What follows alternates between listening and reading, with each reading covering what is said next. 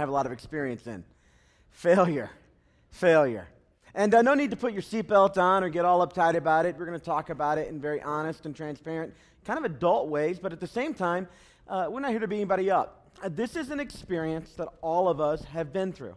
All of us know the pain, the disappointment, the discouragement that comes from personal failure.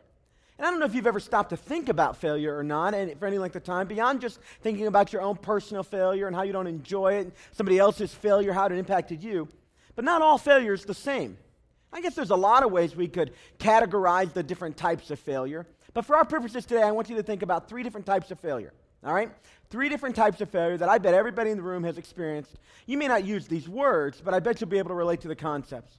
The first type of failure that I want us to talk about today briefly is the failures that we experience around our personal effort. In fact, the video that you saw, the intro there, most of those failures were around some type of effort. Somebody put some effort to experience something, to accomplish something, to invent something, to write something, to play something. They put their effort in, and when they put their effort in, they didn't quite get the response, the result that they were hoping for. And so they failed. Thomas Edison, 10,000 different attempts to find the right filament for the light bulb, a filament that would not burn out and at the same time would give off enough light and not simply give off heat. 10,000 approximately different tries before he found it, the exact right element to make the filament in a light bulb with. All right? Michael Jordan, he put effort in to join the basketball team. He wasn't quite where he needed to be at that moment in his life. Maybe he had a bad day, who knows? His effort resulted in an experience that he didn't want for himself. Have you ever been there? No, I've been there, right? But that's not the only kind of failure there is. There are also a different kind of failure. We'll just call them, for our purposes today, mistakes. This isn't necessarily around just our effort we put in and a desired result we want from our effort. A mistake kind of failure is one where usually you have some misinformation. You need to take a test. It's a math test. In your mind, you think 2 + 2 is 5. And so the entire math test, you're operating on a principle, a mistaken principle, a mistaken amount of information that 2 + 2 = 5. And so there's no surprise for those of us that know that 2 + 2 is not 5, 2 + 2 is 4, that when you get your test back, and if you think 2 + 2 is 5, you're going to have a lot of mistakes. And you're probably going to get an F on the test, right? A lot of our failures fall into the category of not effort we put in, but often misinformation that we have. And when we have that misinformation, we operate on those broken assumptions, those incorrect assumptions, and it produces some type of failure for us.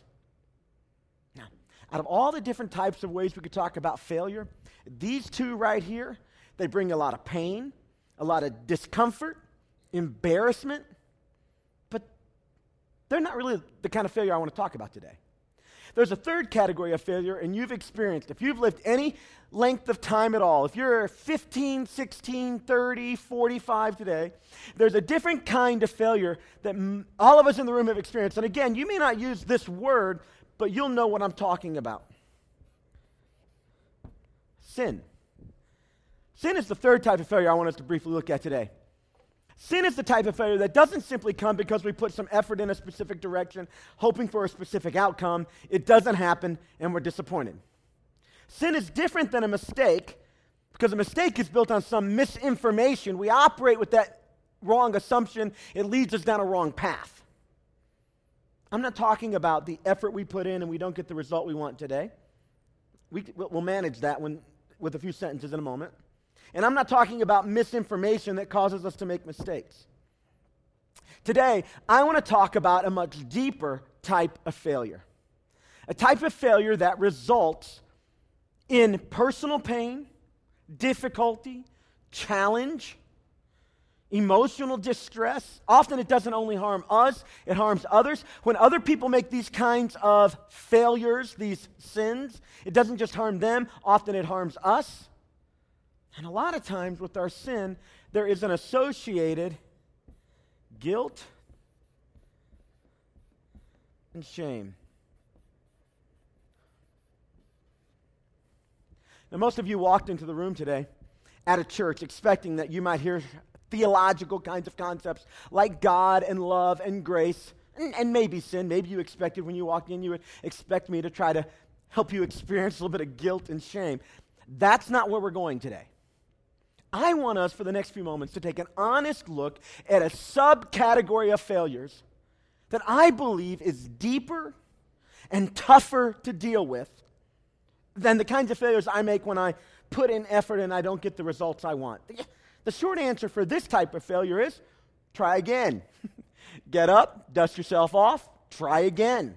Evaluate if it's a goal worth trying over. If it is, try again. In fact, there's some kind of honor in giving effort to worthy goals, even if you never fully succeed. And on mistakes, when you make mistakes, often the mistake being made is the very thing that causes you to see your misinformation. You now have a heightened awareness. You're more eager and ready to learn. And so you learn new information. You no longer have the wrong assumption. You're no longer making mistakes off of that wrong assumption. A lot of times, just correct information can fix mistakes. But when it comes to sin and the associated guilt and often shame, how do you deal with that kind of failure? I'm not talking in a cosmic theological way. We'll get to that in a moment. I'm talking about how do you deal in your own heart. See, all failure has a tendency to bring embarrassment, a certain amount of regret, a certain amount of challenge. We're going to try harder. We're going to learn some new stuff. But what happens when you had right information? You could have put effort in a different direction, but you chose to do a thing you knew you shouldn't do. You weren't misinformed. You knew it. Now, when we were kids, most of us, if you grew up in church at all, and even if you didn't grow up in a Christian church, you went to a mosque or a synagogue, the same concept's talked about. You were given some kind of framework to understand it. You wronged somebody, you say you're sorry. In the culture I grew up in, if we committed a sin, we asked God to forgive us. We had a way of kind of trying to deal with this stuff. And on a kid level, in kind of simplistic ways, it makes perfectly clear sense on how to manage it. You say you're sorry, you feel bad, you say a few words to some God you believe in, and it's all taken away. But today, I'm talking about a deeper kind of sin and its impact. Not the childhood thing where I went in my sister's room I wasn't supposed to.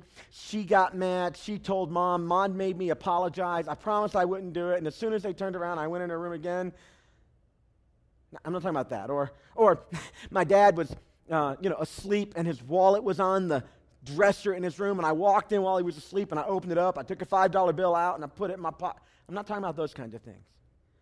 I'm talking about a much deeper type of issue where we had right information, we put our effort behind things that weren't good for us, things we knew we should avoid, and when we did it with knowledge, intentionality, and it has left us feeling some guilt and shame. Here's my question today for you, the tension I feel. I think I know how to deal with this. I think I know how to deal with this. But what do I do with this? How do I manage? How do I understand? How do I perceive my failure when it comes to my personal sin? Everybody at some point in their lives has asked this question. And again, maybe not in these terms, but what would it look like today if we looked again, not in a simply simplistic way, but in a clear and in an adult type of engagement about the issue of sin? Well, here's what I've discovered. When I was a kid, I had kid sins. When I became an adult, I had adult sins. My sins got bigger. I had greater capacity. I had greater intentionality. I had greater clarity. And as a kid, as now as I reflect on it, I kind of put all the stuff I did up to some age, 16, 18, 20, under the category I was a kid, I was foolish. But now that I'm an adult, and I know better, what do I do? How do I wash away that guilt and that shame? When I think about college And man, for me, it was a great experience. I had so many wonderful things, made great friendships, encountered significant mentors in my life, people that influence on my life well beyond the 4 years I was there. But there were a few moments in my college years that if I today think and reflect on them, even though they were 8 years ago, you're not going to let me get by, are you? Even though they were a couple decades ago, they still have a tendency to bring up guilt and shame. Now, I don't need to go into all my personal examples. I don't want you to going into yours. But the truth of the matter is, for some of us, there are whole seasons of life that we would love to go back and relive. College, that thing you did on the business trip, the first marriage, the engagement with your kid when they were going through the teenage years and how you responded and how you acted.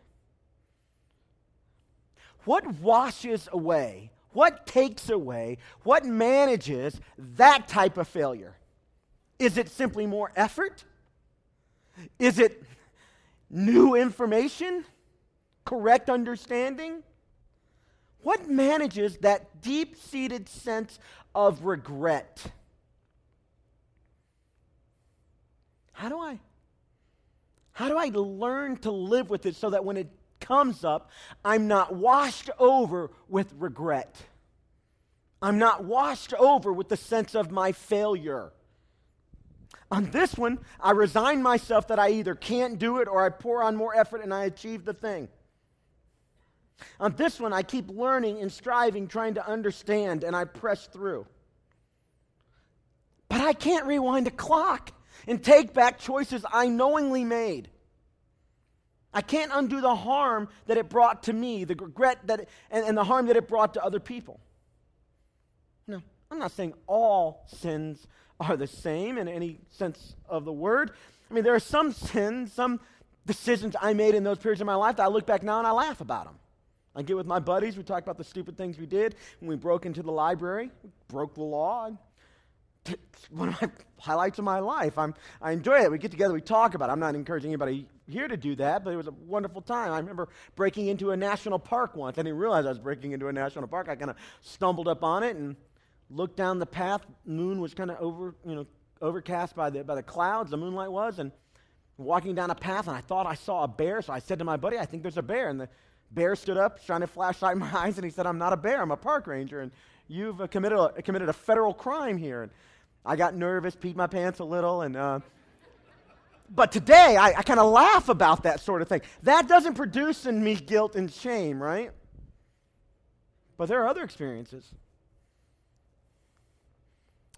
What are you going to do with your sin, with your regret, with the mistakes you knowingly made? You had opportunity to change them. Sometimes you made them over and over again. You said you weren't going to do it again, and you find yourself doing it again. You made a promise to somebody, and you broke the promise, and you knew you were going to. You knew as it was happening you were doing it, and you did it anyway. And when you think about those things today, you want more than anything to make it go away. And yet there it is. What are you going to do to wash away guilt and shame? Here's what some of us do. We bury it in the sea of humanity. Here's what you effectively say. I'm not perfect. They're not perfect. I'm like everybody else. Everybody's kind of done the same thing. Many people have, not everybody only, but I'm no different than everybody else. And we try to put some kind of scale on it, and we say to ourselves, I'm not perfect. We'll all agree to that. I'm not perfect, but I'm not so bad either compared to everybody else. It's kind of, and so we bury our feelings of guilt and shame, our sense of our own, you may not use this word, sin, and we just bury it in the sea of humanity, and we say to ourselves, I'm not all that different than everybody else, so we just kind of stuff it and bury it down. But the truth of the matter is that doesn't really work. At least for me, and I bet I'm not alone in the room, it doesn't really work to simply do the equilibrium thing. There are still those things that when we look at it, and if we'll allow ourselves to be honest, and some of us haven't been honest with ourselves in a long time because when we are, this stuff comes flooding back. But if we'll allow ourselves to be honest, we know that no matter what everybody else did, there came a moment when I was on my own, in my full head and knowledge, with full understanding what I was doing, at least enough to know I shouldn't, and I stepped across and I did the thing, or I didn't do the thing I said I was going to do, and I regret it, and I would love to undo it. And so instead of maybe just burying it into the sea of humanity and doing the equilibrium thing, we come up with all kinds of excuses. See if you can relate to any of these. These are ones I've used, some of them, not all of them. I was young. I was young. And when I do that, somehow, when I convince myself that I was young, it alleviates this pressure right here. When I look at myself and I think on one hand, I can't believe I allowed myself to go there, I use the excuse of I was young, and somehow, at least momentarily, it makes me feel better. Or I was drunk, or I was angry, I was lonely. What did you expect? I was broke. I didn't know any better. Here's the thing about all those excuses we use. To some degree, they're all true. But acknowledging those things are true doesn't really take away the sense of regret and shame and guilt. Here's the issue, friends. The issue is forgiveness. And the issue is shame. The issue is debt. I feel as a result of these things that I've done knowingly many times, or at least knowing enough to avoid, I feel like I owe it to somebody now to fix it, to make it right. I'd love to go back and redo the thing I did with my child. I'd love to go back and have another chance to undo the thing I said to my wife. I'd love to go back and have a chance to not go to that place and do the thing I did. What we're really talking about here is how do you forgive yourself? What we're really saying here is that I feel like somehow I've robbed myself. I've cheated myself. The things I thought were going to bring me satisfaction and enjoyment, it was momentary at best, but now when I look at it, I have this regret. I have this sense that I owed it to somebody else, or I owed it to myself to not have done that thing, and I don't know how to pay the debt. I don't know how to make it go away. In the quiet of the night, it still haunts me. I'm not talking about going into my sister's room anymore. My parents told me not to. I'm talking about going into somebody else's bedroom. I'm not talking about taking $5 out of my dad's wallet. I'm talking about there's this thing at work, and nobody was looking, and I knew I could get away with it. And now I'm terrified that it's going to be exposed. But even more than just simply being exposed, I'm humiliated internally about me doing that thing, and I desperately don't want anybody to know about it. Yet I can't go back, and I can't undo it. I want to know what to do in the future to manage this stuff. And as you consider, as you might expect I would today, Christianity, this is a huge and enormous thought.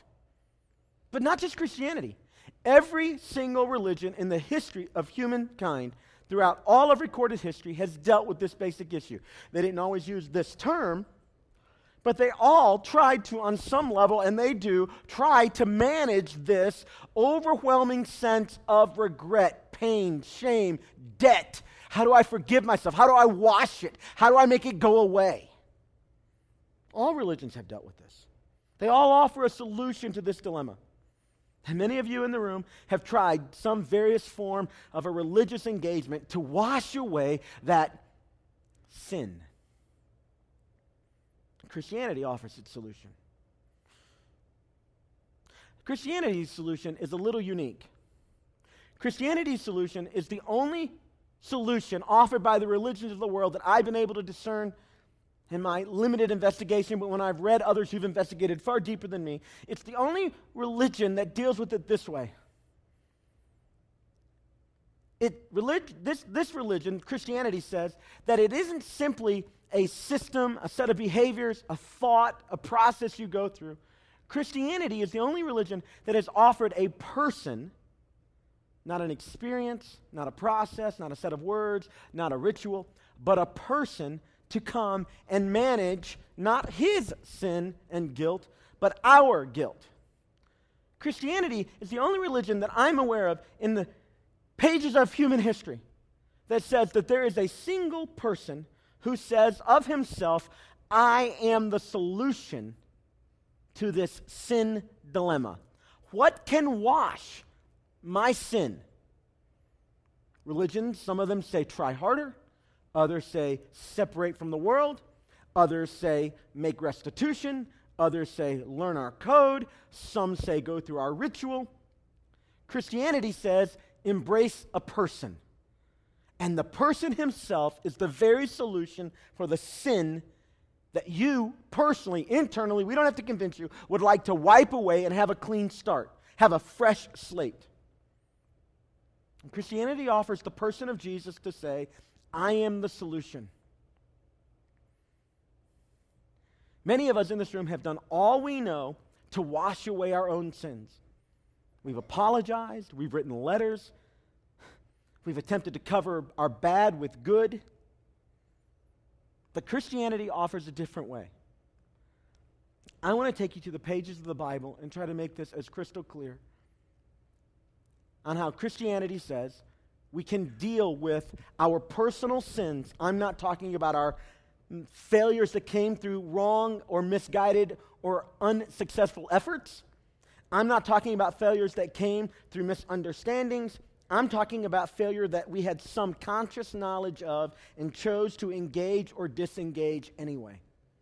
And it has left us feeling a sense of debt. And we feel like we owe it to ourselves and to the people around us. We feel cheated in some way because we can't make it go away. And so in your Bible, in the Gospel of John, if you have your scriptures, go there, the words will be on the screen. John, the writer, tells us about a different kind of John. There are two Johns in John's Gospel. There's John the writer, but in the first few pages of his book, there's another John, a guy by the name of John the Baptist. And John the Baptist isn't the Baptist because he's not a Presbyterian or a Methodist. He's John the Baptist because he baptizes people. And so in John's Gospel, he tells us about John the Baptist and the activity he used to do. In John the Baptist's day, if you wanted to change religions, if you wanted to get a fresh start, the Jewish faith, the culture that he was surrounded with, would encourage you to go through a ceremonial washing. You would go to the priest, you'd talk about your thing. They'd say some words over an animal and do a few activities, and then the priest would look at you and he would say, now go wash. And you would go through a ceremonial ritual. They used the word baptism for that. You would go to your home and you would go through this ritual, or you would do it in the temple. You would go through this ritual and you would ceremoniously wipe the sins, wash the sins away. John the Baptizer came around and he modified it slightly. John the Baptizer would take people, and instead of telling them to go wash, he would grab them and he would take them under the water, completely submersing them, not just a part of their body, but completely submersing them, and bring them up, indicating that their willingness to be forgiven and their willingness to trust God would wash away their sins. And so John writes about this. Now we get a little snapshot in one of the other Gospels just to give you a framework of how popular John's teaching was as people in that time tried to manage how to deal with their sin, get rid of their guilt and their shame, and come to terms with their own sense of debt. Mark chapter 1, verse 5 tells us this about John the Baptist. The whole Judean countryside and all the people of Jerusalem went out to him, to John. The whole countryside and all the people of Jerusalem. Now, I think this might be hyperbole. It could be completely literal. I think it might be in the same sense as my daughter saying to me, all the folks, everybody's going to be at the party. And of course, I would say, I don't think the president's going to be there. So no, everybody's not going to be at the party. All right, but she was trying to make the point that so many people are coming.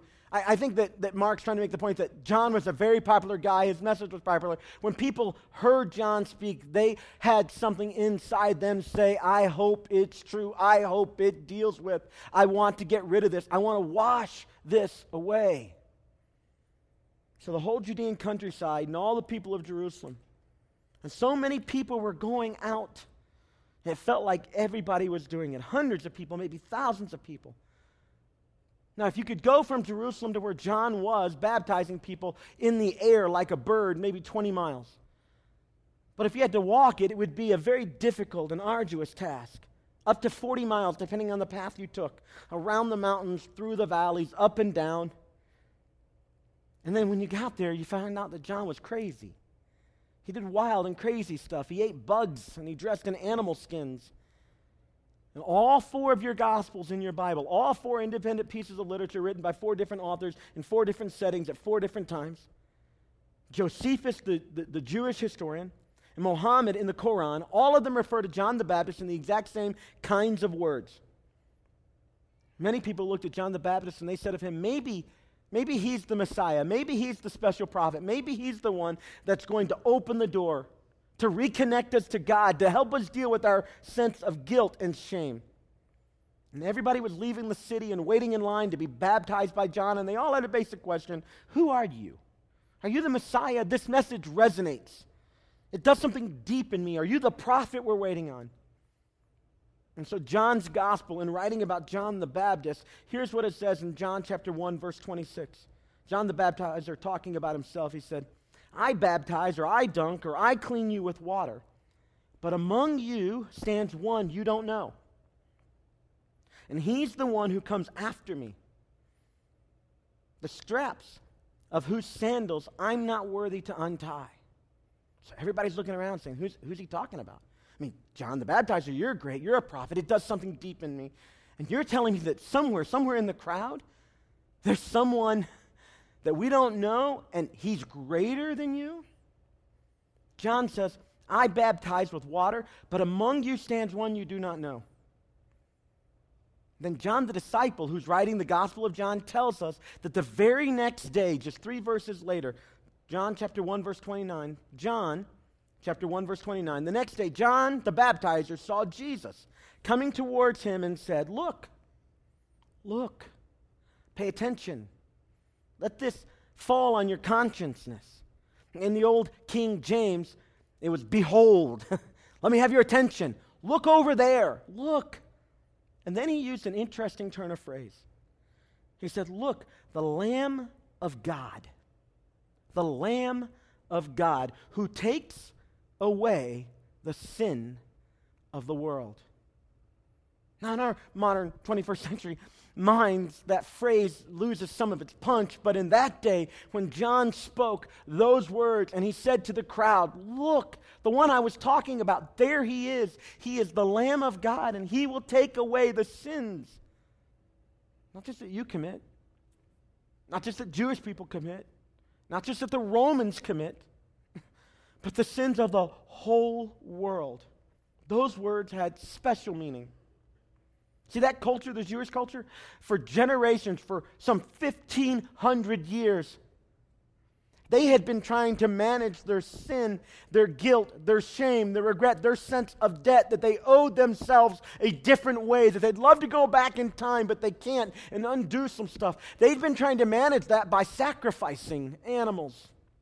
Now, they knew that wrongs done among humans can't be fully undone when you kill an animal. But in a way to take it seriously, they killed animals, and then in the shedding of the blood, there was a letting go, there was a letting out of that internal ugh. And they would vicariously let go of their I regret, I don't want, I want to do it over, I'd love to take it back.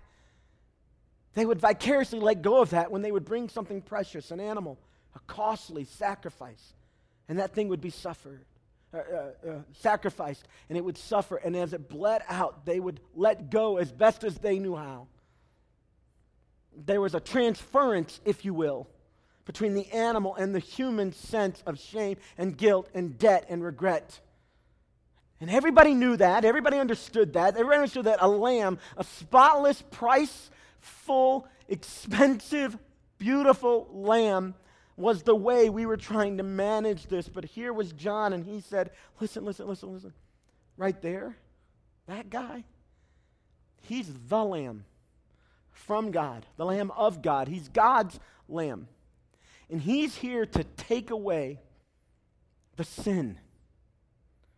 Not simply stand, not simply stand in the place of, not simply to be a representative, but to literally, when you read it in the original language it's written in by John the disciple in Greek, literally to lift off and carry away the sin.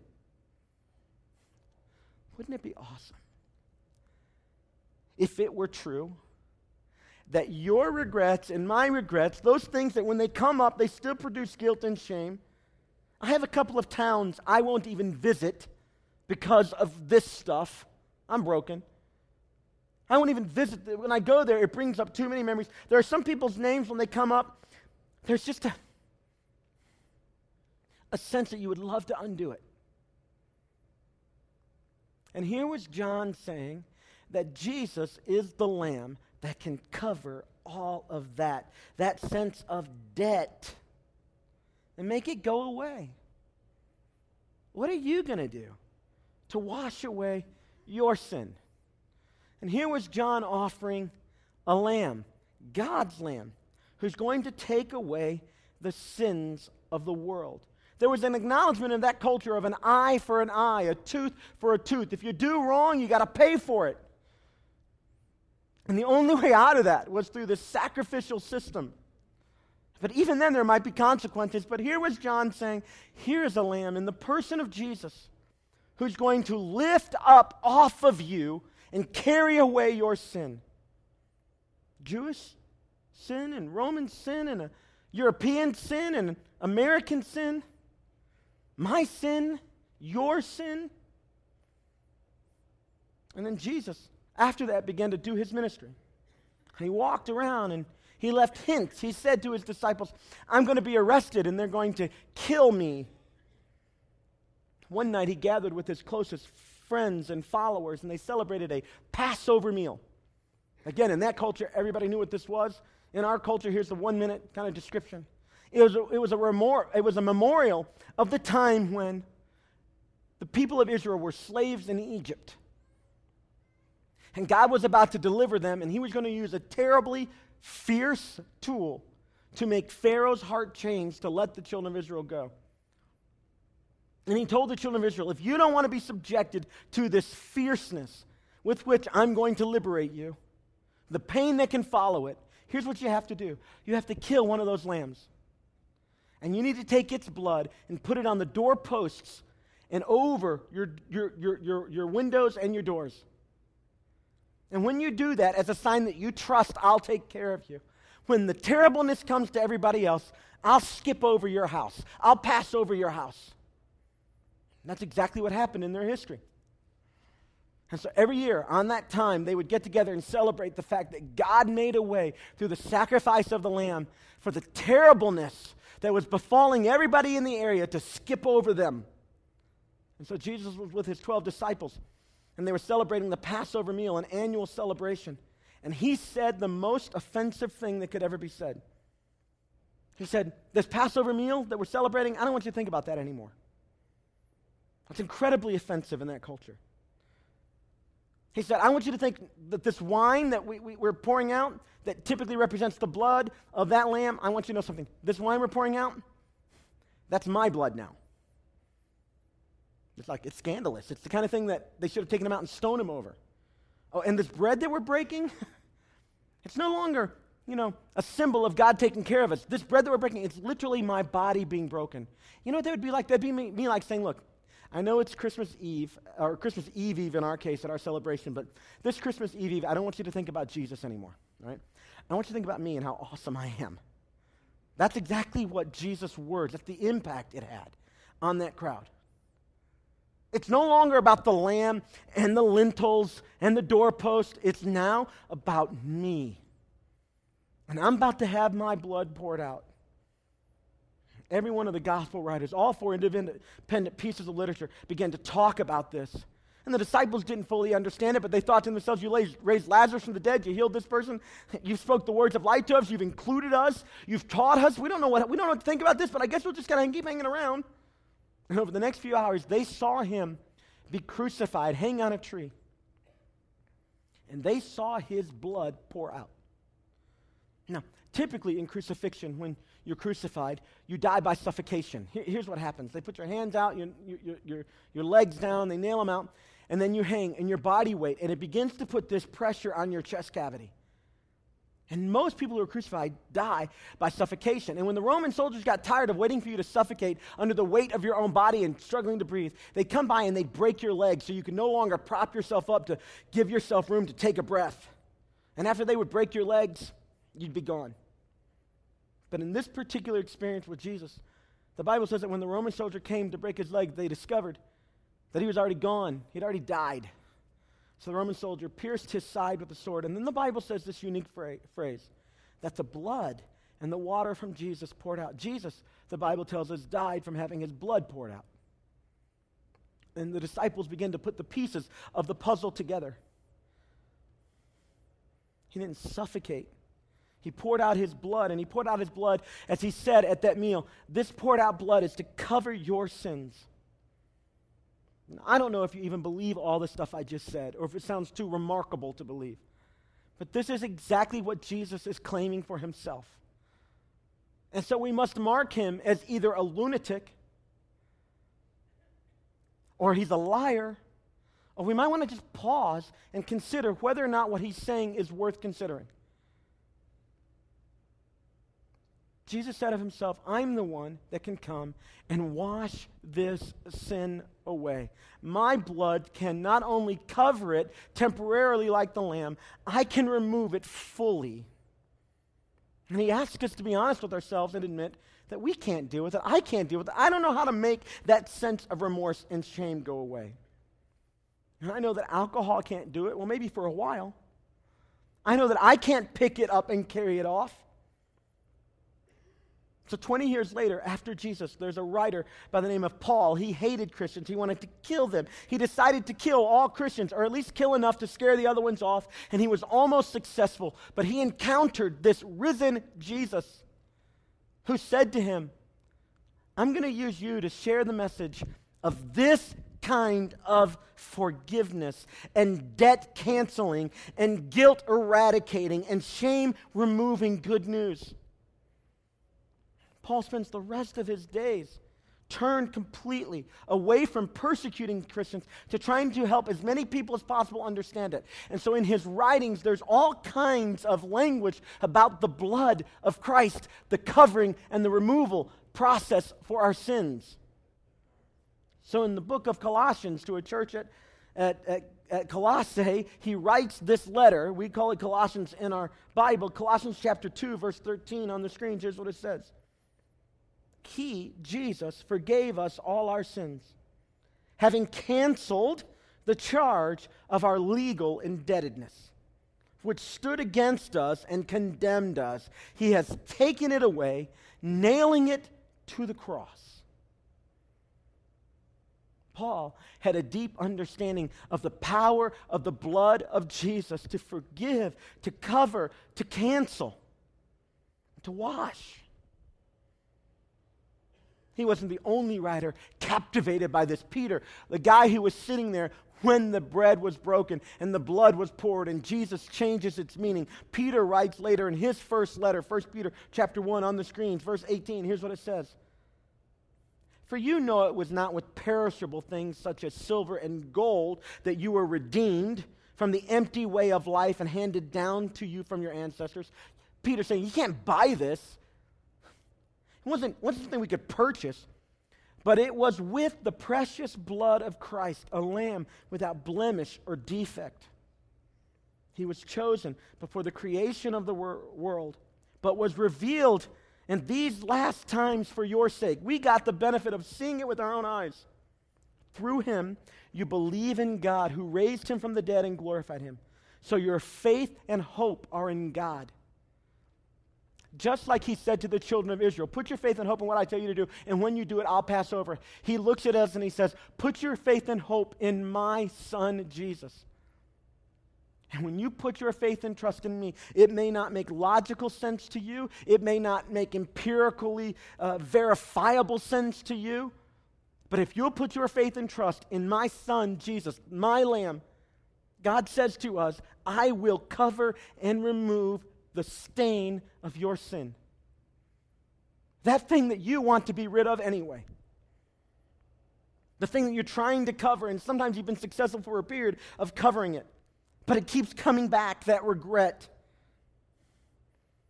He forgave all our sins, and He canceled the charge of our legal indebtedness.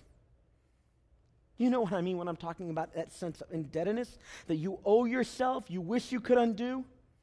But there's another sense in which you also owe God, the Bible says. But through Christ, we've been forgiven. Our debt has been canceled. It's been carried away. It's been lifted and moved away. Here's what the Bible, in all of its different pieces of literature, in the New Testament, in the Gospels, in Paul's writings, in the other letters, and in the Apocalypse, here's exactly the consistent message. That there's nothing you can ever do or will ever be able to do that will cover your sin, that will wash it away. Nothing but the blood of Christ. So when He died, He canceled your indebtedness and my indebtedness to God, your indebtedness to yourself, your indebtedness to other people.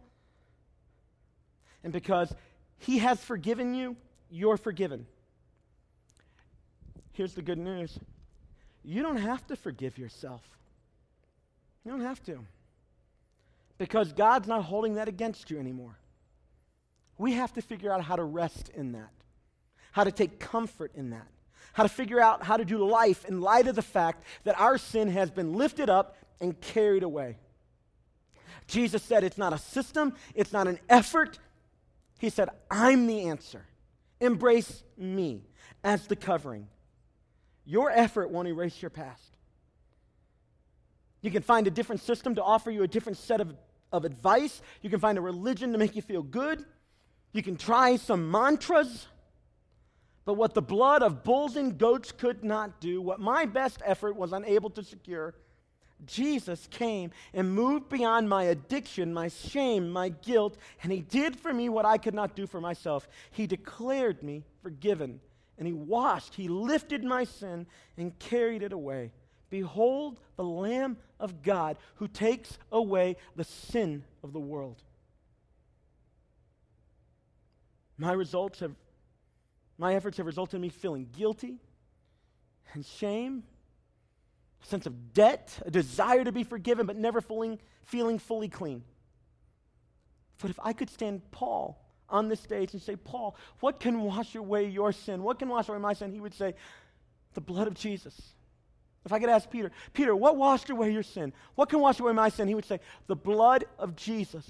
James, Jesus' brother, you lived with him. What can wash away my sin? The blood of Jesus. John, you're the one that Jesus entrusted His mother to. What can wash away my sin? The blood of Jesus. And so let me ask you a question. If God doesn't condemn you as His child, as one forgiven by His blood, covered completely, the sin has been lifted and removed, who are you to condemn yourself? Who are you to go back and wallow in that guilt and shame? Who do I think I am to declare myself guilty when Christ has declared me not guilty? Place your trust in Jesus, in His death and resurrection, and experience forgiveness.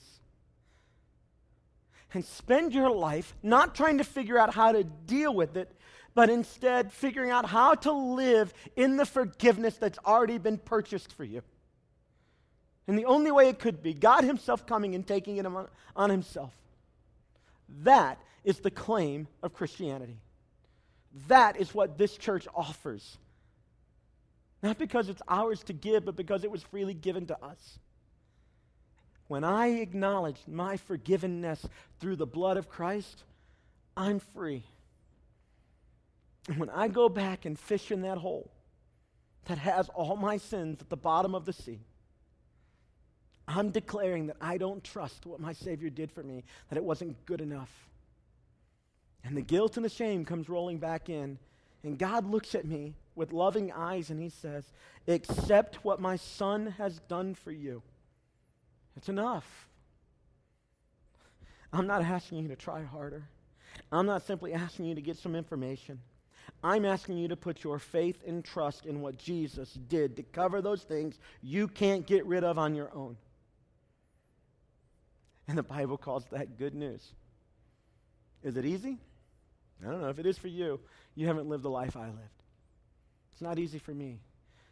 And yet it's what I long for. It's what I press into. It's what I want for you. It's what I want us to understand and explore. And rather than relishing in our sin and resigning ourselves to those memories and regret, I want us to feel refreshed, because the blood of Christ is enough to cover everything you've ever done. It will always be. It always was. And God gives us a choice to put our faith and trust in Him and do a ridiculous thing. It sounds ridiculous on one level. Through your death and resurrection and my faith and trust in that, I'm forgiven. So around here, we think that you don't just come to hear biblical truth, but you actually try to move forward with it. So I'm going to give you a chance to do that right now. Would you grab out your Connect card? And let's take a few steps together as a congregation. And while you're doing that, let me just remind you, listen, if you have some failures that are around effort, man, come on. Get up and try again. If it's worth fighting for, it's worth losing over. All right? Get up and try again. If you've had some misinformation, there are some patterns of relating in your family that doesn't work for you anymore, learn a new way. Get rid of those mistakes. But if it's sin, accept Jesus. Accept Jesus.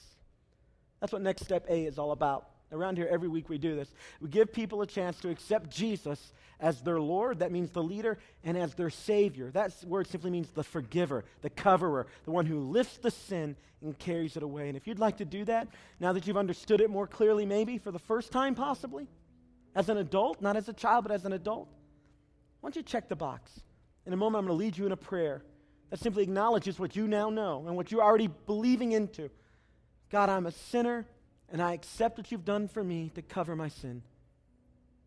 Check that box, put it in the offering card, or in the offering bucket when it comes by later, and we'll send you some information about it. You're not joining our church. You're not committing to give money. You're not doing anything other than acknowledging that you are a sinner, accepting the grace of God, and then you're going to receive some information from us about that.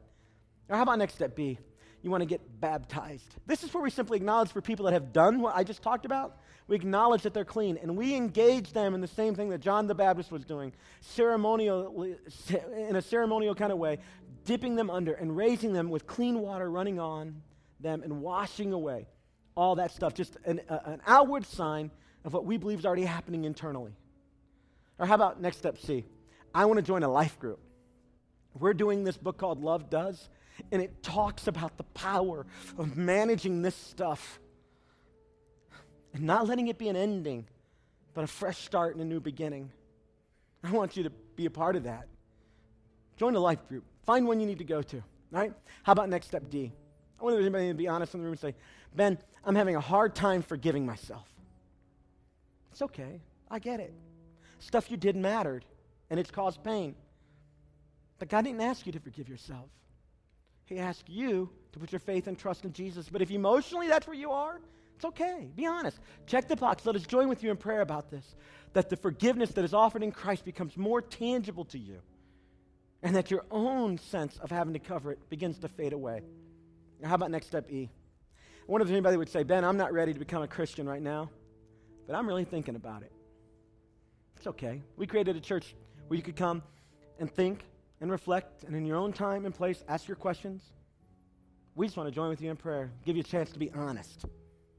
Let's pray about those things right now, and then we're going to worship our great God. Holy Father, I just want to thank you for Jesus today. I want to thank you, Lord, that you have done for me what I have been incapable of doing for myself. You have lifted and carried away my sin. God, that's not an offer you provide for pastors and church leaders or spiritual people. It's an offer that's available to every single person. Your word says that whosoever will, whoever wants, can put their faith and trust in you as the Savior of their life, the forgiver of their sin. And so, Lord, I pray right now for folks that are acknowledging they can't cover and wash away their own sin. Only you can. And they're putting their faith and trust in Jesus. God, I pray for those folks in the room right now who are honest and saying, I'm just struggling with being forgiven and understanding it and walking in the freedom that comes from what's already mine. God, would you help them to see your forgiveness and their mistakes, their sins, their failures in light of your forgiveness? And Father, we lift up these life groups to you, and I ask that, God, people would be surrounded by folks that can encourage them in the path you've called them to walk. They'd have friends going in the same direction. We lift it all up to you, Jesus, the strong and holy Son of God. Amen. Amen.